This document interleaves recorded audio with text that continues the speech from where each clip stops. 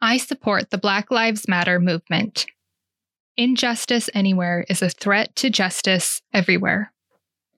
Martin Luther King Jr. Hey there, listeners. If you're new to the podcast and you're really not into the get to know you banter, I totally get it. Which is why in every episode description, I have listed the segments of the podcast with their timestamps. That way, if you want, you can get right to the creepy goods.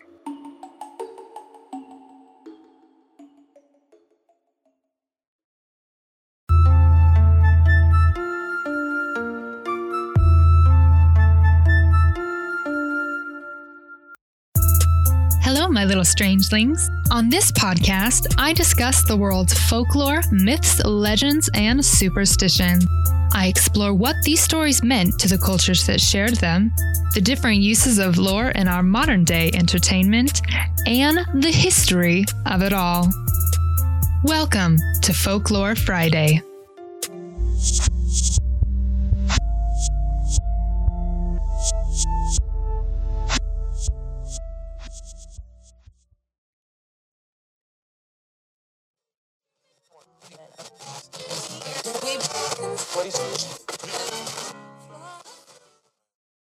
And now time for some everyday folklore.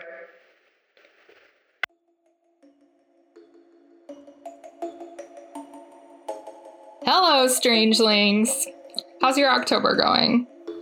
I hope, even with this damned pandemic hanging over everyone's head, that you're making time to celebrate this season a bit. For me, I've definitely decorated for Halloween the last weekend of September because I love this holiday. It's my favorite. It's my husband's favorite, and we may not be able to go out and do anything, but I didn't want to let it pass by. And it just felt good. It felt good because I'm also an artist, and so I painted and I drew pictures and bought some crazy frames from thrift stores, and it felt good. So I hope you leave yourself some time to do some festive things.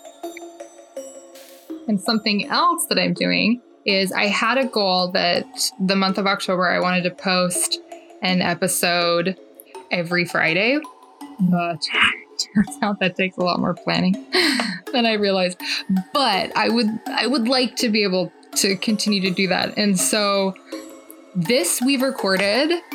I'm recording right now, Friday morning, the 16th at 10:18. And the episode we recorded Wednesday, me and Cecily. Holy cow. I never thought I could just whip out a podcast that fast, but luckily it was a history one, and those take less time. The review ones take for freaking ever because I have to add in clips, but I really like the way they turn out. So I hope you appreciate the work I'm putting into getting this out to you today. We've also been watching a lot of movies. I'm kind of a chicken, so my Halloween list of movies has been pretty family friendly. But I have decided that each month I'm going to be brave and watch a horror movie, and I'm starting with all the classics. Oh my gosh, forgive my voice. I'm just tired. I'm not sick. Not like you can get sick from listening to me, though. So this month we watched, of course, Halloween, the first. And it was a good example of how movies have evolved since the 70s. Actually, the worst part for me is when he killed the freaking dog. Oh, Chris and I have talked about before that the worst sound in the world to us is an animal in distress. And obviously it was a movie and it was all fake, but nope. I think there's a website called Does the Dog Die? One of my professors from college actually brought it up in a film class I took, and it just made the professor, she became much more endearing to me after that moment. Like, yes, we are birds of a feather. But I was pleased that I could handle that movie. And honestly, this is going to sound like such a poser statement because I'm not I don't want to say I'm not a horror fan. I'm just not a slasher fan. I do like some horror movies, but I mostly like to focus on supernatural type things. But I do want to be more well-rounded. But I was pretty pleased to see that I could handle it. That was exciting. But I still think that The Exorcist would scare the pants off of me. Ugh. So I'll do it someday. Maybe if I get a lot of listeners and viewers on YouTube and you request it, then I'll watch it. But until then, those numbers got to triple, if you know what I'm saying, before that happens. So for today's everyday folklore, have you ever wondered why the rooms in our home have certain names? Well, for many years, the main room in the home was called the parlor or the death room. As you will learn in this episode, the culture surrounding death has drastically changed over the years. For most of the 1800s in the US and in Europe, when someone passed away, it was common for the family to display the deceased in their home until it was time for the burial. Now, to get a clear picture, this was a family occasion. This wasn't something that children were shied away from or shielded from. Death was everywhere. People died much more commonly, much more younger. The life expectancy was much shorter. Children got a job at age 12. So it was a very different society than what we have now. Even preparing the corpse. They would help dress the corpse. They would change they would change the ice. They had to constantly keep changing the ice because that was the only thing keeping the body from decaying. And the whole family would get together around the casket, which was either displayed on the couch, the floor, or a table. They would all gather around and take a family portrait. And then that photo would hang in their home so that they were always honoring and remembering that family member. And for a few days, the body would be there. People could come and visit and pay their respects. Now, over time, public facilities evolved, and funeral homes became much more common and equipped, and the room in which a body is displayed is called the parlor. Eventually, funeral homes became the common practice for keeping and displaying the deceased until the burial. By the end of the 19th century, families no longer carried the responsibility of displaying the corpse in their homes. The parlor, or the death room, was renamed the living room as a reminder that death was taken out of the home as much as possible. With the improvement of the conditions of treatment of the dead and the decrease in number of deaths, the Ladies' Home Journal in 1910 suggested that the living room was no longer a room of death, that it would only be appropriate to call it the living room. This is fascinating to me, how things develop and change over time. Think of how different our lives are compared to those that lived before us in so many ways. Especially now in the pandemic. Oh my gosh. Just think of all the efforts that we're doing to keep things sanitary. It's crazy to me to think that it was so commonplace for a family to just have their dead loved one chilling, literally with ice, in their home. What a different life we lead. Now, I've posted some old photos of family pictures with their deceased displayed in their parlor or death room on the Folklore Friday Instagram. They'll be in the carousel with a photo of me with a fake tattoo of a Ouija board on my chest. I was trying something new. Tell me what you think.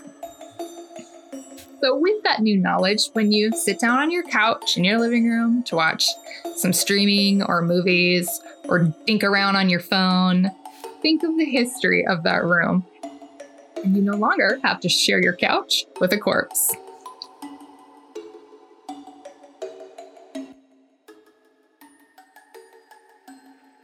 Now back to your regularly scheduled program.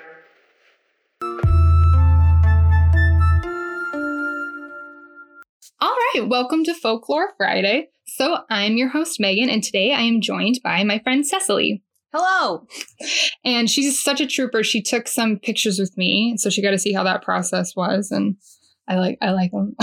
Yeah, I think that we are a dynamic duo in our photographic adventures. Yeah, and I kept copying her poses because after looking at it, I was like, oh, that's a good expression. I should do that. I love photo shoots. They're so fun. Cool. Oh, good. Then I know I can call you for if I have any other creepy ideas. Anytime. Cool. So I'm curious what listeners you can comment to, message me on Instagram. I want to know what your favorite kind of Halloween movies are or movies you watch this time of year. And so, Cecily, do you have any that you just always have to watch? Yes, Hocus Pocus every year. Have to do it. Sisters!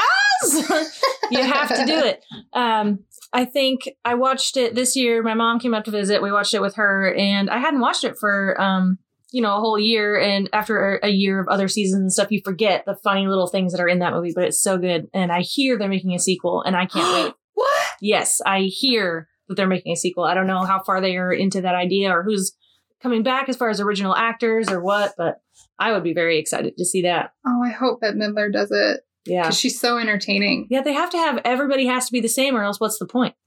Yeah, I did download It's Hocus Pocus, the sequel audiobook. Oh. And I'm only, because it's kind of, I like it, but they run through kind of the movie. And so you'll hear lines and dialogue from the movie. But then there will be little extras. Like you hear a lot about how Max has had a crush on Allison for a while and how he's watched her and how she interacts with people at school and talks about things that she's passionate about. And so you get like a little insight, but at the same time you hear these lines, but they sound nothing like like the way the narrator does Bette Midler. She goes, sisters instead of sisters. And you're like, that is not what it sounds like. It's not accurate at all. So they run through half of the book is everything that happens in the movie. And then the second half, which I'm not at yet, is Max and Allison as adults and they have a child. Mm-hmm. And the sisters, what is their name? The Sanderson sisters get released again. Oh. And they go after their child. Oh, and wow. So maybe that's what it's about. I would hope so. Because that would be cool. Because, I mean, it says cool. Disney's Hocus Pocus. And so they probably have the rights to that. Mm-hmm. So, which was a surprising choice for Disney. Because that's a pretty dark movie. Yeah. I thought that was very interesting. It was like in the 90s. Yeah, 93. And it was released in July. Did you know that? I can't believe that. That's absurd. That's such a horrible PR move. Yeah, but it became a cult classic. It did. Yeah, I do like that. So, yes, I agree. I definitely watch Hocus Pocus. I'm going to do a whole podcast on the history of Hocus Pocus. So that should be cool. What do I like? This year I've wanted to watch way more. Because I don't have a job. But I like Hocus Pocus. I like Beetlejuice. Oh, and we've talked about this. Cecily, anything with slight claymation in it makes her sick. Yeah, can't watch it. Makes me horrified. Sometimes I cry. Oh my God. Can't handle claymation of any kind. Tim Burton claymation, worst of the worst so far. I mean, if I really have to watch James and the Giant Peach, I can, but I'll need like some Pepto-Bismol and a teddy bear to get through it. I don't know. Sucks. It's so weird. I mean, I like we've talked about it. Like it makes sense. It's not real, but it looks real. It looks almost like this nightmare kind of version of what reality could be. Nightmare fuel. Yeah. Ugh. But no, I like Beetlejuice, and then Practical Magic is one of my favorites. I have to watch that. I've never seen that. I'll have to see it. Oh, it's so good. It's on Amazon Prime. I think, or maybe I just bought it on Amazon Prime. But I'll watch it with you because I've already watched it once. It's just, it's good. It has all the classic, not all the classic, but it's a really good modern kind of perspective of if witches lived now, what would they do? Because they still have regular problems. It's not like they snap their fingers and everything's fine. Yeah. And so it's real fun.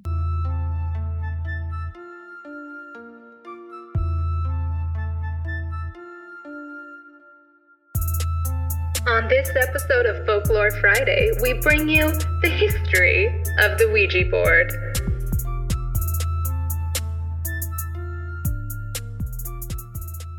All right, so we are going to talk about the history of Ouija boards today. And I am really excited about this because this is one of the reasons that I kind of wanted to start Folklore Friday and talk about, just not talk about, but more so educate about things, because Ouija boards, I've discovered people are terrified of them, but sometimes they can't necessarily pinpoint why. And I think, I mean, even me, okay, so I was scared to even research them because I grew up with the same things that everyone else did. Like, oh, you can't touch it. And I honestly, it wasn't until I started getting more into folklore and kind of learning about these things. I listened to this podcast where this guy, he collects Ouija boards and he's all about them. And he says he would go to even paranormal conventions called Paracon, which sounds awesome. And he said, even within that community, people will get freaked out. And when he asked, well, why, they don't have a answer. And even myself, I was like, well, why? And I was like, I think it's just rumors. It's not like I went to church and I was like really religious and still am, but I never heard anyone stand up on the pulpit and say, here's why you shouldn't. It was just a thing that everyone believed. And so even me, I was like, I was so nervous to learn about it. Then the more I learned, it was just so fascinating how, there's just so much more to the story than you'd think. And we're influenced by the media and by what people say with information so readily accessible. I found that oftentimes people don't just, let's just look up just like a little bit, because then it can kind of dispel that superstition, I think is the right word. But tell me your experiences with, I mean, you were telling me some stuff earlier about how your aunt sang one. Yeah. I grew up in a very religious household. We went to church several times a week, Bible study, Bible camp. There was something called Awana that we would go to once a week. That was like an evening camp where you just memorize the Bible. It was very interesting. So very religious household, and we were not allowed to have any kind of Ouija boards in the house. I didn't even know what they were really until our aunt sent us one for Christmas or something. And my dad took it in the backyard and burned it immediately. And I was like, what is that? And he was like, it's evil. It will not be in this house. Oh my God, that's so good. And so then naturally I was like, wait, what is that though? And then I started to hear about them and I was like, oh, maybe it's a good thing that he burned it. So I think that sort of solidified any terror I had about them. But the funny thing is my aunt was extremely religious too, like super devout. And so I think that she and my mom were fighting at the time and she sent us that as like a warning or a threat or something. I don't know. But that's kind of the only experience I've ever had with one. But I mean, for your first introduction, that's pretty classic. Pretty scarring. Yeah. Like, see that you can actually trace it back to, well, this happened and then my dad burned it because he was scared of it, which is really funny. Because usually most people, it's, I heard it, somebody, this happened to. And I have met people that like this happened to, but even, I don't know, it's just kind of interesting. But that, it's like concrete, like, here's how I first. Yeah, there's no mystery here. Yeah. Because, okay, like even for me, I was trying to figure out why, because I never heard anyone at church actually say, these are bad, don't use them. And so I started looking through articles for the church. I'm LDS or Latter-day Saint, otherwise known as Mormon, a lot of nicknames. And not the culty ones. Every religion has a cult, so I'm just pointing that out. But we have what we call general authorities, and so it's a unified doctrine.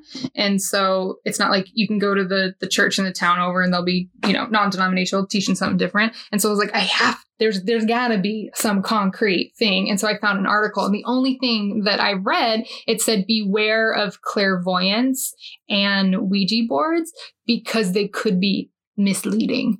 And that was it. And that was like a general authority. So that's someone that's like, that's his position, receives inspiration. And I was like, well, that's not scary. No. There was nothing about demons. There was nothing about guard your home. Portals. And so I thought, well, it was just like, they could be trying to get your money, and it, a Ouija board is misleading. That was, the only thing. And it went on to say, if your loved ones that have passed on want to get in touch with you, they'll get in touch with you, which I also found was cool, because it wasn't like, oh no, don't. It was like, we definitely believe that it's not going to be a big part of your life, but it's a possibility that can happen, and, as a positive experience. But yeah, it was just surprising. I wanted to highlighted it, and I think I was on my mission at the time, and I was like, look what I to the other missionaries. Like, did you know this? And it just created this whole discussion of my teaching companion, which is what we call the people that we worked with at the time. She was like, oh, and just didn't even want to read it. And I was like, you don't even want to read it? You don't even want to educate yourself? Like, come on. She was just like, I don't think we should be talking about that. And I was like, you're not fine. And so then I went and I talked to the Hispanic elders, and culturally totally different. And so they were like, really? And then they were like, so this one time. And I was like, tell me everything. Because they're from Mexico. And so, you know, Americans just... any culture is going to have differences in how they view the afterlife. And so that was kind of fun to hear what they had to say. Okay, so the Ouija board, or Ouija board, is currently owned by Hasbro Games, was patented February 10th, 1891. To understand the Ouija board, we must first know the history of talking boards, which were first used in the 1850s. The birth of talking boards is very similar to how the Salem witch trials started, with two girls playing a game. In a family cabin located in Hydesville, New York in 1848, the Fox sisters, Margaret and Kate, were playing around and they claimed they heard a noise. They began to ask if the noise was a spirit contacting them from beyond the grave. They claimed they were receiving answers through taps and knocking. 1 tap for yes and 2 taps for no. Their parents were afraid of this phenomenon at first and sought answers, so they invited the neighbors over to ask them if they had ever encountered anything like that before. As time went on, word spread, and soon the Fox family had multiple visitors every day to witness Margaret and Kate communicate with the dead. As people continued to line up at their front door, Mr. and Mrs. Fox saw this as an opportunity to gain some income, so they charged visitors to see the spectacle. Their older sister, Leah, came up with the idea of running through the letters of the alphabet to spell out words. With this new technique, the sisters stated the entity was the spirit of a peddler named Charles B. Rosna, who had been murdered 5 years earlier. And so it began the use of the talking boards. Talking boards became wildly popular after the spread of the Fox sisters. People made their own versions, but they all, for the most part, had the alphabet, yes, no, and goodbye. The Fox sisters had thriving careers as mediums for many, many years. Ooh. Okay.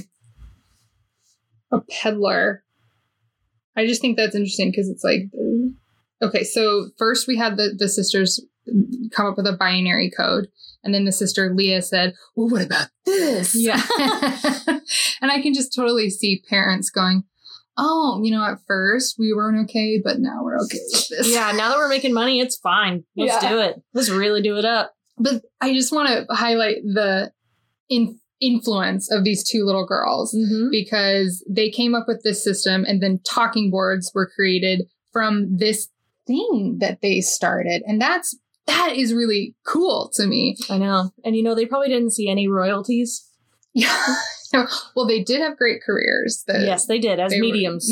Which, well, we'll talk about that later, but great way for a woman to make money in that time. But I just think, so sometimes people think, oh, it's this ancient oracle. No. It only has ever existed or like created in this country. And there's oracles, yes, there's ideas of oracles and prophets and prophetess that's like an ancient concept, but not this. And so right there, it's just kind of interesting. One important thing to give context to talking boards is how Americans reacted to death at that time. In the 1800s in the US, death was much more frequent and the life expectancy was much shorter. After someone died, it was customary to keep the body at the family's home. The family would dress their loved one in their Sunday best and pose them sitting upright with everyone gathered around them for one last photo with the deceased. The body would then be kept in what was then called the parlor for people to come and pay their respects. This means that all the members of the family would help with keeping the body chilled with ice surrounding the body in a coffin or casket displayed on the couch or a table. Death was all around. There was no avoiding it, and people openly talked about it, which is a stark contrast between today's society in which some families choose to not have their children attend funerals at all. isn't that nuts? That's crazy. I mean, just to think about it, I've met people like that, like, oh, we don't want little Jimmy to go. Grandma died. I'm like, what? I don't like that idea of let's shield children from this because it's part of life. Mm-hmm. It's gonna happen. But so just that whole concept that death was everywhere, that now we don't even have it, and just to think about, it was so common to like prop up your dead family member and take a picture. That seems really morbid to me, but that's because that's the society that, you know, we've been raised in. Yeah. I mean, the idea of taking a selfie with a dead person is like, you'd be torn apart. Yeah. You would be canceled. Oh my God. You can't do that. But like, that's what everybody did. And it was like a respectful, nice thing to do. But and people don't even buy houses if somebody died in it. Like, yeah, you're right. Like if they find out there was a dead person in that house, they're like, I am not buying that house. Get me out of here. You have to include that information if you're a realtor. Oh, that's weird. Yeah, it wouldn't bother. It would bother me if somebody was like murdered. Yeah. But personally, I wouldn't care. Maybe get a cheaper. Yeah. Yeah, it's all just so interesting. People just don't talk about it anymore. Like it's just it's just so far removed from everything. Yeah. And just to think of like a kid changing ice for their dead brother or dead sister, like to their casket. Yeah. Like that's how, because if you don't, the body's going to get stinky. How would they have gotten so much ice back then? I don't know. That's a very interesting thing to wonder. Or would you?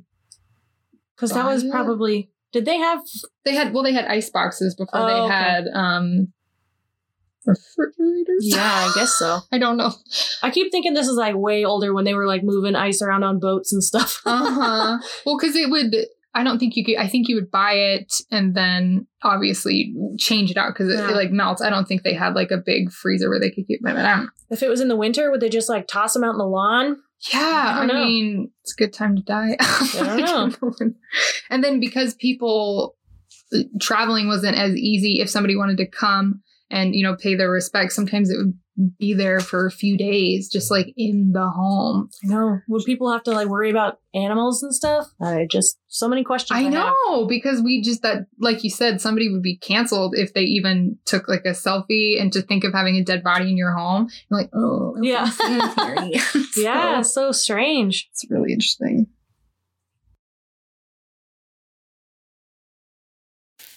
After the Civil War, which went from 1861 to 1865, a large majority of families lost husbands and sons with After the Civil War, which went from 1861 to 1865, a large majority of families lost husbands and sons with no bodies sent home. This affected the country as a whole. Transporting bodies back to their loved ones turned out to be very difficult, especially during the war where the economy was already struggling greatly. Mass graves and mass cremations were often used after battles. This meant that families had to learn to deal with loss and also having no answers on how their loved ones died and not being able to have burials either. This only fueled the fascination with spirit boards and spiritualism as a movement. That sucks, because if you think about the ritual that they did, you know, they would dress the body up. I mean, that I imagine that would assist in the grieving process because the body's there. There's no, if you wake up to this dead body for like a week, it's going to probably help you realize they're gone. Yeah. And especially back then, like it would be like, oh yeah, this person was lost in battle. Well, how do you know? Did you see that? Yeah. How do you know it wasn't somebody else? Because they didn't exactly have DNA testing back then. Yeah, and they didn't come up with dog tags until later. Yeah. And so they didn't have a system for identifying bodies. And so that would be so hard because you wouldn't have the answer. Exactly. You don't know if they're dead or maybe they just got a job and a new wife or a prisoner of war or been like, I hate my life. I'm starting a new one. And like, I don't know. Or they defected, they left. That's really interesting. Yeah. So, so glad I didn't live during that. Yeah, for lots of reasons. Yeah. Okay. Spiritualism. This is a fun topic. Okay. I would need to do a whole podcast on that, but we're going to briefly cover it so that you can understand it in context. spiritualism is defined as a system of belief or religious practice based on supposed communication with the spirits of the dead, especially through mediums. After the Civil War, many people sought out answers on the afterlife, and this wave of new belief spread that it was possible. I see what I wrote there. And this wave of new belief spread that it was possible to communicate with the dead. Spiritualism also offered a liberal practice of women being the ones that had the connection to the spirit world and not men, which is very contrast to not only religion at the time, but the culture in general. Spiritualism offered women the opportunity to gain income as mediums. And for a time, spiritualism was the only accepted way for women to speak publicly. That's nuts to me. Wow. When I found that out, I was like, oh, I would be a medium. To put this in context, women received the right to vote in 1919. So this is anytime after 1840s. So there's this big chunk of time where they got to do this. I mean, think about how, even now, almost mediums, but think of how it was almost like 100 years until, or it's been 100 years last year since we got the right to vote, us ladies. That's crazy. That's not that long. No. That's insane. Okay. Mediums or table turners could be a very profitable way of income. Sometimes so profitable that their husbands would quit their job and opt to stay home to schedule appointments and run the behind the scenes of seances where their wives were the talent. Talking boards, however, were accessible to the everyday family. Those that could not afford to pay a medium to speak with their loved ones that had passed away could instead use a talking board. Mediums, seeing how talking boards were an alternative to their services, began to warn against the dangers of using talking boards. They claimed that people needed someone who was in touch with the spirit world, one who could guide them safely through without attracting unwanted spirits. They continued to spread superstition, stating that evil spirits can be unleashed through talking boards. This could either be because that this was what they truly believed, that talking boards or spirit boards were dangerous, or that they were trying to squash the competition. I mean, that makes sense. Yeah. You think of the jobs that women could have. I should have researched this the other day. You could be a maid. You could be a school teacher. You could be a prostitute. Mm-hmm. It's always in style. Yeah. Or you could be a medium. Yeah. So, and you could speak publicly and have your husband quit his job and be the main breadwinner. Yeah. I mean, it totally makes sense how they would be like, no. Yeah. Only just got a Ouija board instead. We're fine. Yeah. I could see how they would say, and which is right. They could believe it, but it also makes sense that they would just business-wise not want anyone to think that a Ouija board is a good idea or that talking boards. So, yeah, or at least be like, you need it to be cleansed after every usage. Please bring it to me. Yeah, and I will do that. Give me your money. Yeah, I will rub it with salt and you will give me money. Yeah, I want to do a whole podcast on spiritualism because it's super fascinating to me that here's this golden opportunity for women to have this way to make income and to speak. And it's hard for me not to go into it, but they could even, I've read stuff that they could even say they would speak as if they were talking, somebody was channeling them.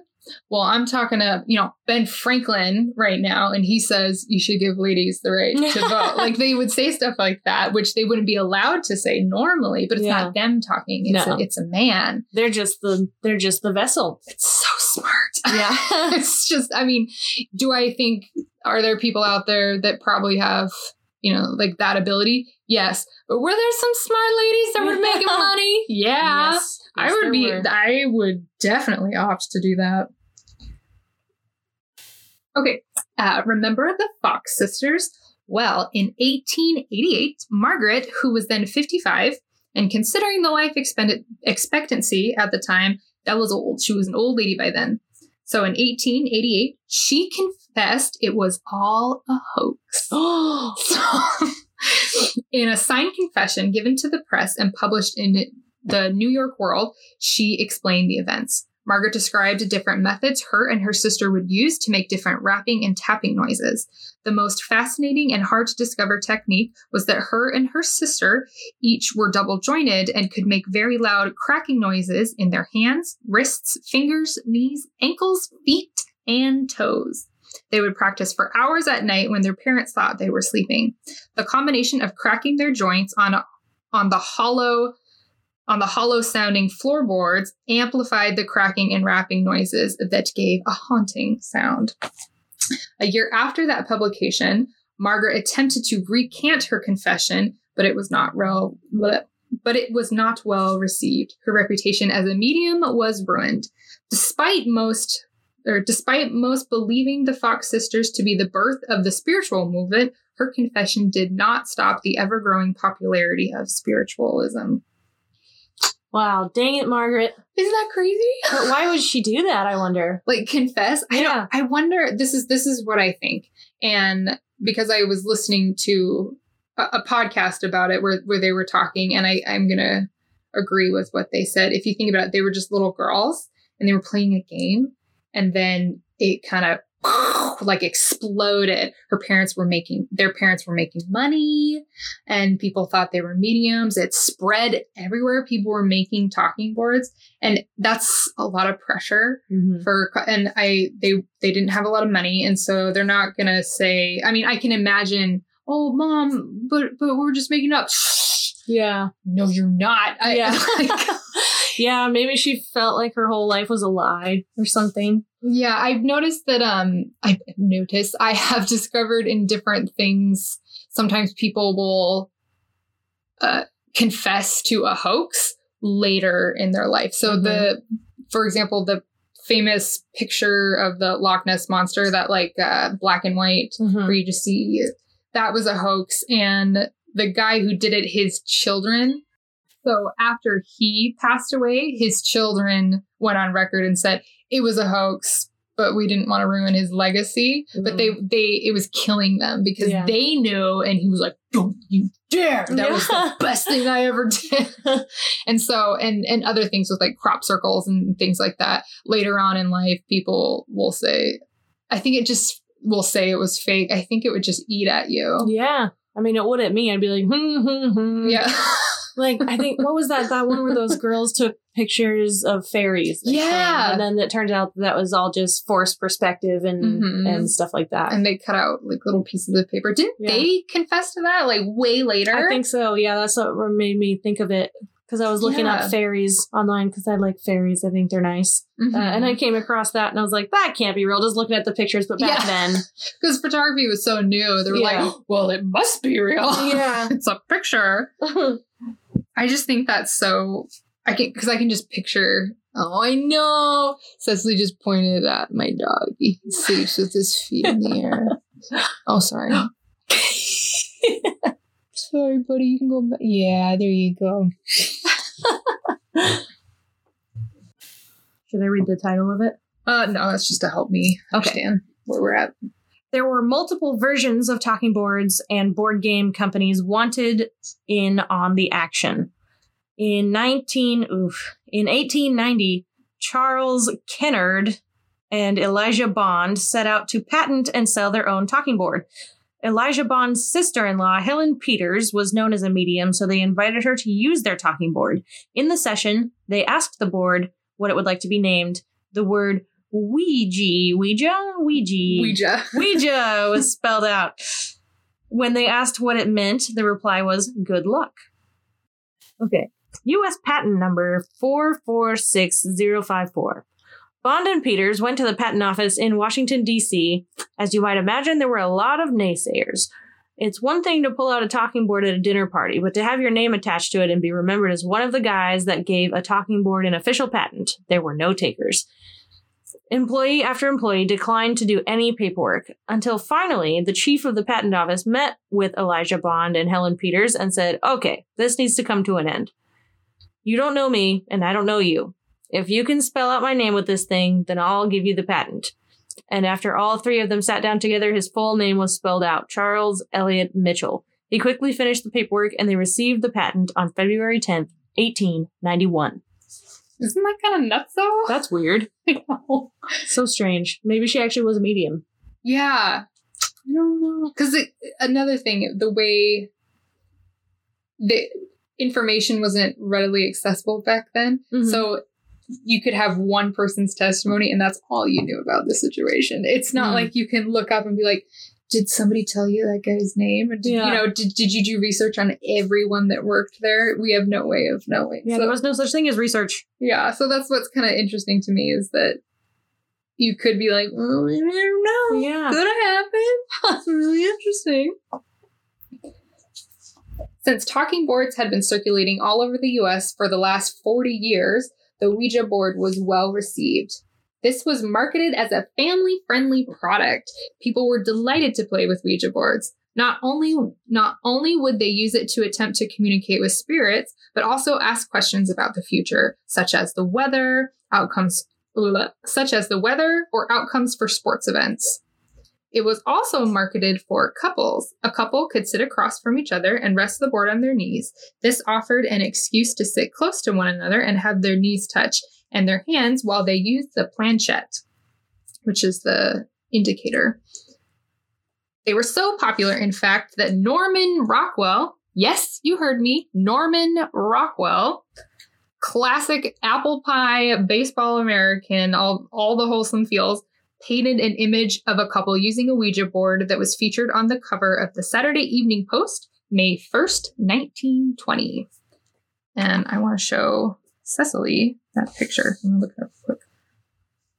This is the best way to explain how the Ouija board was actually really well received back in the day. Because when you think of Norman Rockwell, what comes to mind when you think of Norman Rockwell? Well, for me, I thought that you had said Rockefeller. So I was like, what? I know nothing about Norman Rockwell at all. Oh, you don't? Okay, No. okay. I forget that I'm like an art student and stuff. So I was like, why would the Rockefellers have painted a picture? I know. Okay, well, in that case, first, I know you will recognize his artwork because it's everywhere. Because I want you to understand how, like... Oh, yeah. Okay. Yeah, this guy, just like all the wholesome feels, this Thanksgiving picture, like all of that. This is all Norman Rockwell. Where's the one with the little girl with the black eye? I really like that one. But yeah, Norman Rockwell. If you're listening to this and you can't remember, just look it up. You'll recognize something. Just all wholesome, wonderful. There it is. That's the one. This was my favorite one. I had this hanging. Where'd it go? This is my favorite one. You got in a fight. I just love it. I love it so much. We're looking at the one with the little girl sitting outside the principal's office, just smiling with a black eye. She got in a fight and she probably won. I don't know. It's great. So, Norman Rockwell. Ouija. This is the best way to illustrate that it was this well-received thing. Because, I mean, the Saturday Evening Post, it was a big magazine. Mm-hmm. And they didn't shy away. It was like, and you can look up, there's pictures of couples, playing with the Ouija board and they're like smiling and stuff. And so completely opposite than how it is now, which is just so funny to me. Yeah, very interesting. It's a pretty picture too. And see, like, think about in the, like, say the 20s, you sometimes had to have like what's the word? Chaperone? Thank you. Yeah, for dating. And so it was this opportunity where your knees could touch. So scandalous. Yeah. So scandalous. So clever marketing. Funeral homes were in charge of the care of the deceased, and people did not discuss death as much as they used to. Medical knowledge was advancing, along with vaccines and knowledge on how to treat illnesses. Death was no longer a part of everyday conversation. People began losing interest with Ouija boards and mediums, and medical and scientific knowledge expanded. Then in 1973, one of the most influential horror movies in American culture was released, The Exorcist. This film featured a young girl who played with a Ouija board alone and eventually became possessed by a This film featured a young girl who played with a Ouija board alone and eventually became possessed by a demonic spirit. Setting aside the mention of the Ouija board, this film was a phenomenon in itself. People fainted in the theater and had to be carried out.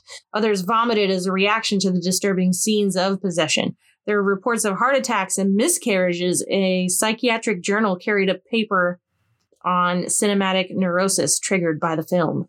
That's insane. Isn't that crazy? That's so crazy. Like, people must have been horrified. That was probably the first movie that came out about stuff like that, I would imagine.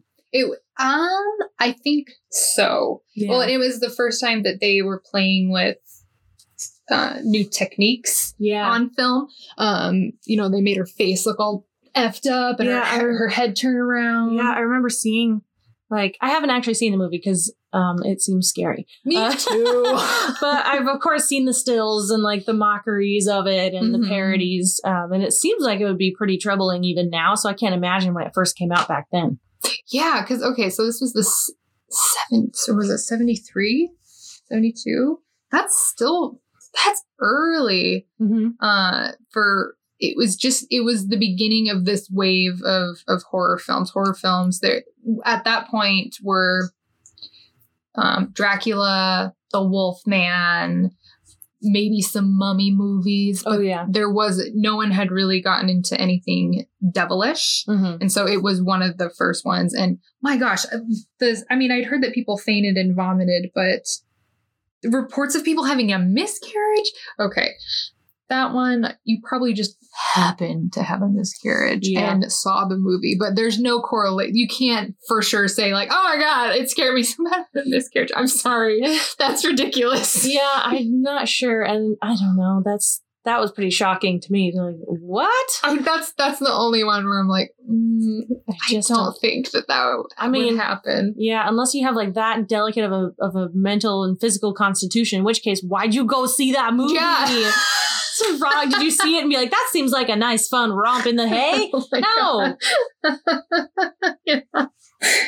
I just think that's so, alone. I gotta watch that movie at some point because it really was a phenomenon. It just, people weren't expecting it. Okay. Oh, yeah. Okay. After the mixed reviews of the film, The Exorcist became a household name, along with fueled superstition and beliefs of the Ouija board. Then came the satanic panic of the 80s. And lordy, Lord, was that a trip. Again, I need to do a whole episode on this alone. But to sum it up, for a decade, the country was terrified of demonic possession to the point of falsely accusing many people, mostly teachers and daycare workers, of being involved in satanic cults and torturing children. Evangelists warned how music, film, and games were priming the youth to worship Satan, to the point where even cartoon series were considered to have demonic ulterior motives, such as the Smurfs, the Care Bears, and Rainbow Bright, if you can believe it. As a result, Ouija boards were feared even more so. Even now, there is still a lot of superstition surrounding the Ouija boards. Even those who are not religious fear demonic possession through talking boards. The most curious in my mind is paranormal enthusiasts who make it a point to go on ghost hunts and have seances. Even within that community, most people believe the Ouija board is the one line you don't cross. Yeah, that's so interesting. Yeah, I follow somebody on YouTube who does a lot of paranormal stuff, and she goes and gets haunted antiques and things, and so she's not really worried about that kind of stuff, but she is afraid of her Ouija board. Really? Yeah, it's so funny. I've seen videos where she stays in haunted hotels and you see paranormal activity happening in the videos, and then she's like, but I'm not touching that Ouija board. It's so funny. Especially people that are saturated themselves in it.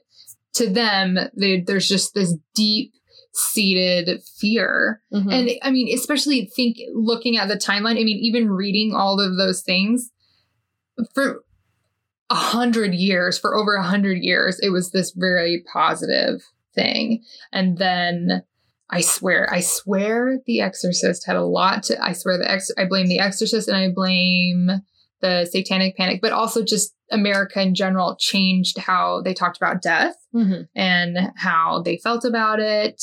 And so there's all of these things that primed this to be something that it wasn't for so many years, which is, it's fascinating to me because you can see the influences of the media. So the movie, immensely impactful, not just for Ouija boards, but for religion, for the culture. Oh my God, just the whole satanic panic of the 80s was insane. So insane. I'll have to show you this thing. It's this pastor talking about, oh, you see how Rainbow Bright has a star on her cheek? That's a pentacle, or what do you call it? A pentagon. The Pentagram.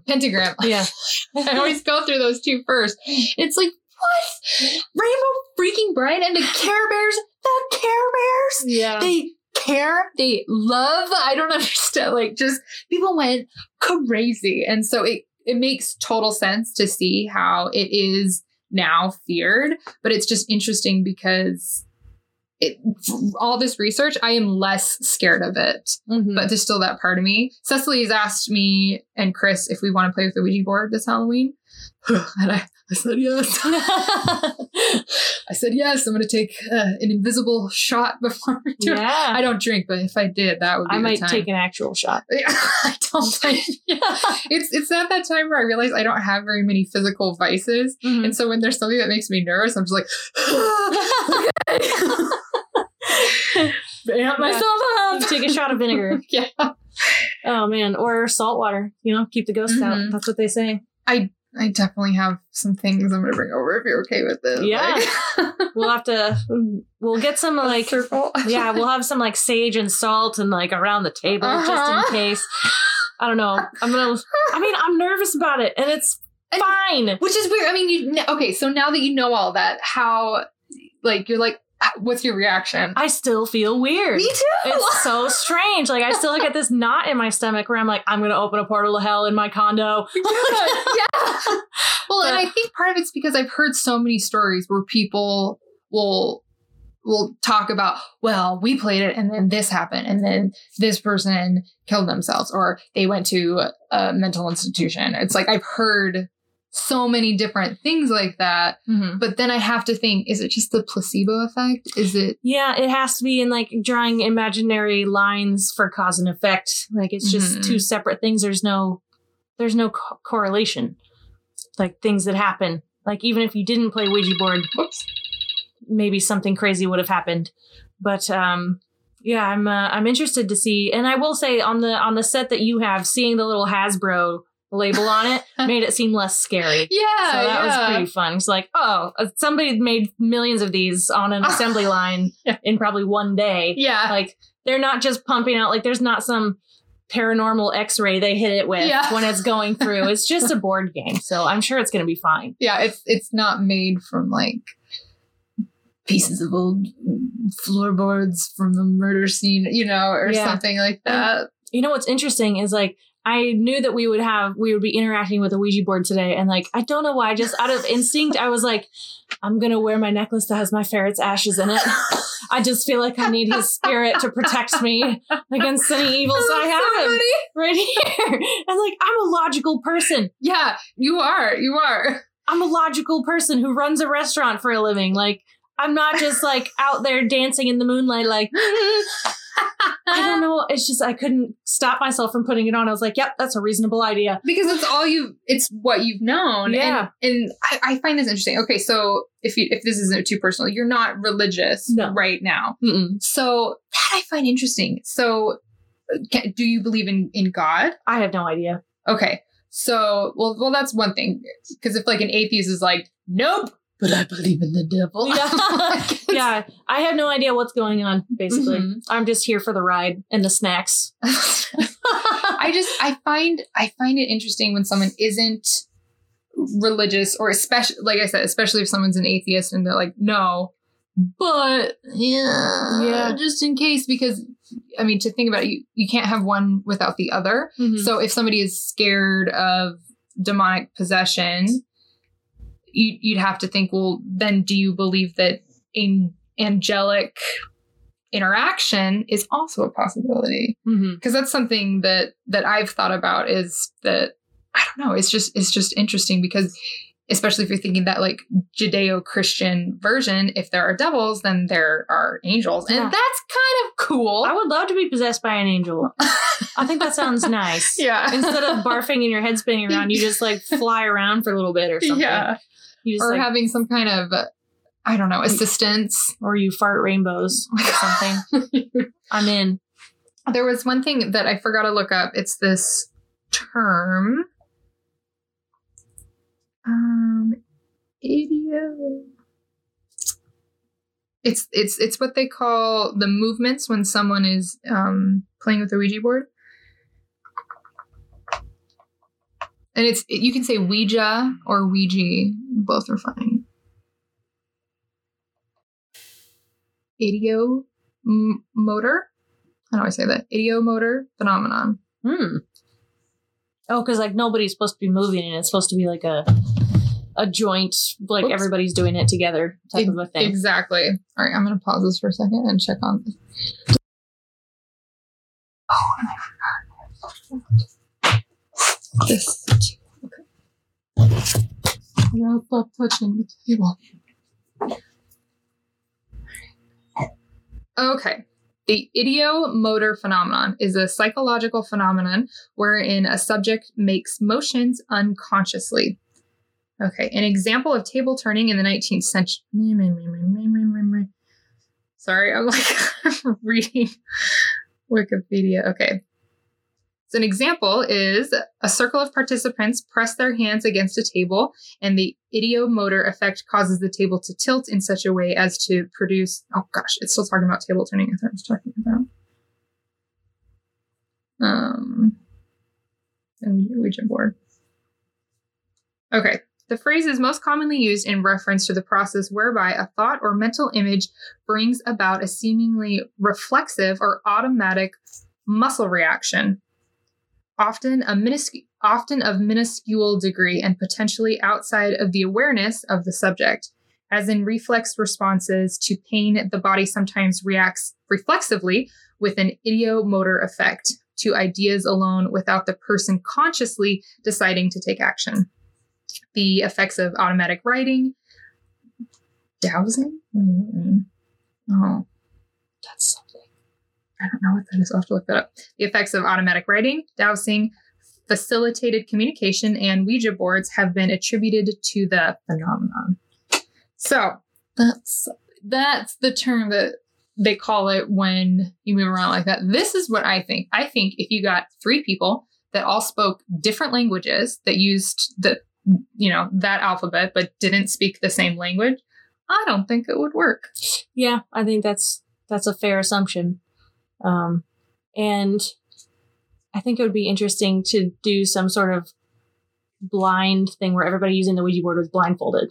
I think they have done that. Again, something I should have looked up, but it didn't work. Yeah. They were just all over the place. Yeah. So I think everybody's just subconsciously doing it. Maybe also a similar thing with divining rods and stuff when people do things like that. Because I know those are really easy to accidentally move and stuff. Mm-hmm. But I think it's kind of the same thing of like you get what you want to see. Yeah. If you're all looking for an answer, then you're going to kind of make it happen, whether or not it's conscious or not. Mm-hmm. I mean, it wouldn't feel natural to try to spell out a nonsensical group of letters. Mm-hmm. And so I think there's just something kind of like automatic about that. Yeah, because human beings look for patterns. That's what we do. We look for patterns and meanings in things. And so we might be like trying to find some sort of meaning just unintentionally. And then that automatic idiosyncrasy movement or whatever you were talking about goes into effect. Yeah. One thing that I think about is, okay, so if this was like the devil trying to get at the world, really? It's a stupid board game. Yeah, and that's kind of like another thing where I think sometimes with these things, people have a real self-importance complex. It's like, why you? What is so special about you that out of 7 billion people, the devil's like, this one. Oh my God. I have to destroy this one. Like, I don't know. Possessed me. Yeah. And then what did you do? Did you go on a killing spree or did you just lay in your room and vomit like the girl in The Exorcist? Or did you just freak yourself out? I don't know. There's a lot of that stuff. I just kind of have a little bit of a, really? That's really, really funny. I like that perspective. Like self-important. Yeah, I think that if great evil is going to come from, it's not going to come from this tiny little breakable thing. I think it's going to come from people with a lot of money and a lot of power doing bad things. That's exactly where it comes from. Or people hurting each other. And the scary thing is you don't have to be possessed for those things to happen. No. And so that's the evil. So I don't really fear Ouija boards or demons that much. I fear people and the ugliness that can come from not curbing those darker urges. That's what I fear. But I know that I wanted to bring this up in this episode. The last episode that I did with Cecily and her husband Nathan, there was a point where I paused it because there was some experiences that I didn't want to share. But without going into detail, I will say that on my mission, and I think I was able to have experiences like that on my mission because I was praying all of the time and I was trying to help people all of the time. And it wasn't just to learn about the gospel. It was, will help you kick your drug habit or this, or, things like that. We're doing good things. But I had dark experiences. I had a couple of dark experiences. But on the flip side, I was also able to witness some really amazing things that were angelic. And because they're personal to me, I won't share them on the podcast. But there was one point, and I didn't tell you and Nathan, where I was halfway through my mission. And I said this very fervent prayer, or I basically was I'm good. I don't want to see that anymore. I don't want to be open to it because I'm learning not a lot of people are. And it was too much. I mean, it was interesting and it gave me a lot of perspective, but it actually helped me. And this is just for me. I'm not saying, that my beliefs are dogma. This is just what I experienced and how I see the world and the afterlife and all things in that. It made me realize that we, or at least me, I have a purpose in this life, and whatever's going on behind the scenes in the spirit realm, I don't super need to be involved with, because they got their job to do and I have my job to do, which is basically the prayer I said to God. I was like, unless I need to, please don't show me. And it went away. I stopped. The only connection I had after that was just family members that had passed away.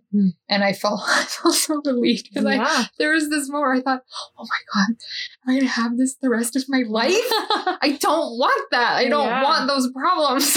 I wonder if you could ever ask for it back if you wanted it. Oh, I don't know. Yeah, I've thought about it, but I'm too nervous to even be because it's just I got enough crap on my own. But I'm grateful that happened. And I wonder, how they say children can see things, but then, imaginary friends, maybe they're just a spirit of someone that's watching over them and they grow out of it. I wonder about that sometimes. And I just think maybe if you're really, really not open to something, it's not going to happen. Chris's family, some of them have had experiences with family members that have passed away. He hasn't, because he'd be like, if you need to talk to me, sure. But he's a good guy. He's wonderful. I love him. I married him. But he's not the most spiritual. And so I could see that not happening for him. Do you know what I mean? We'll just catch me on the flip side. Yeah. When I get there, let's have a real conversation. Yeah. I feel like that.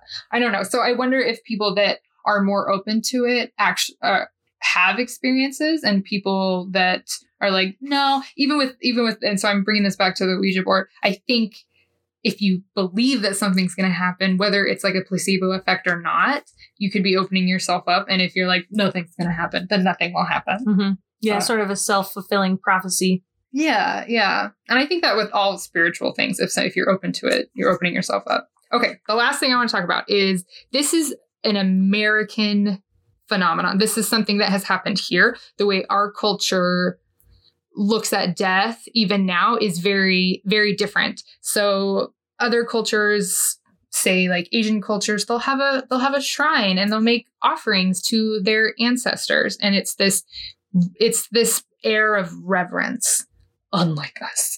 Like we make horror movies and we kind of have this gallows humor about death that is not common globally. And if you think of the, like El Dia de los Muertos, they have this whole day where they're celebrating, and it's never done. They just wouldn't think of it as a joke. To pull out Ouija boards aren't popular anywhere else except here. Yeah, that's what I was wondering too. Yeah, I mean, maybe now because people think a little bit more secularly now, but in a lot of places it would just be like, oh, you don't do that. That's not respectful. You wouldn't even think about it. In China, oh my God, they would just be like, oh, you trash. Like, they're much more revered, those that have passed on. So that's something that we don't have in common with the rest of the world.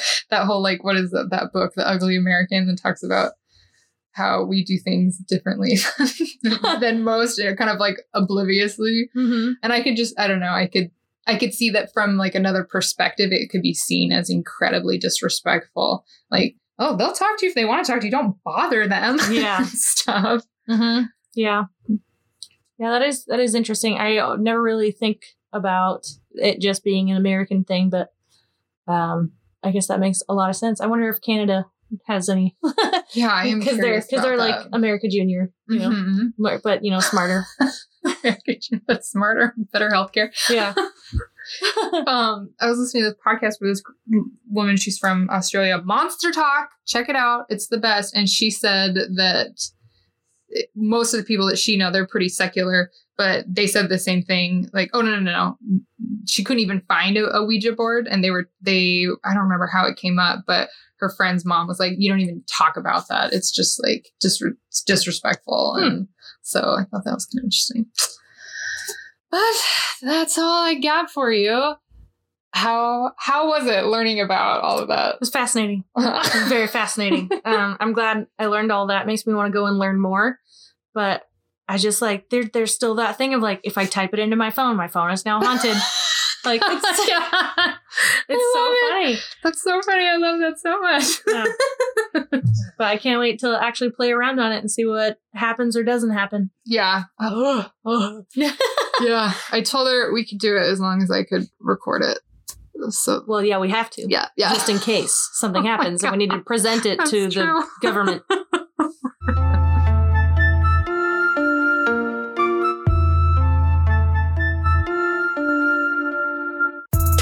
Thanks for listening, my little strangelings. I hope you join us next time. Scare you later.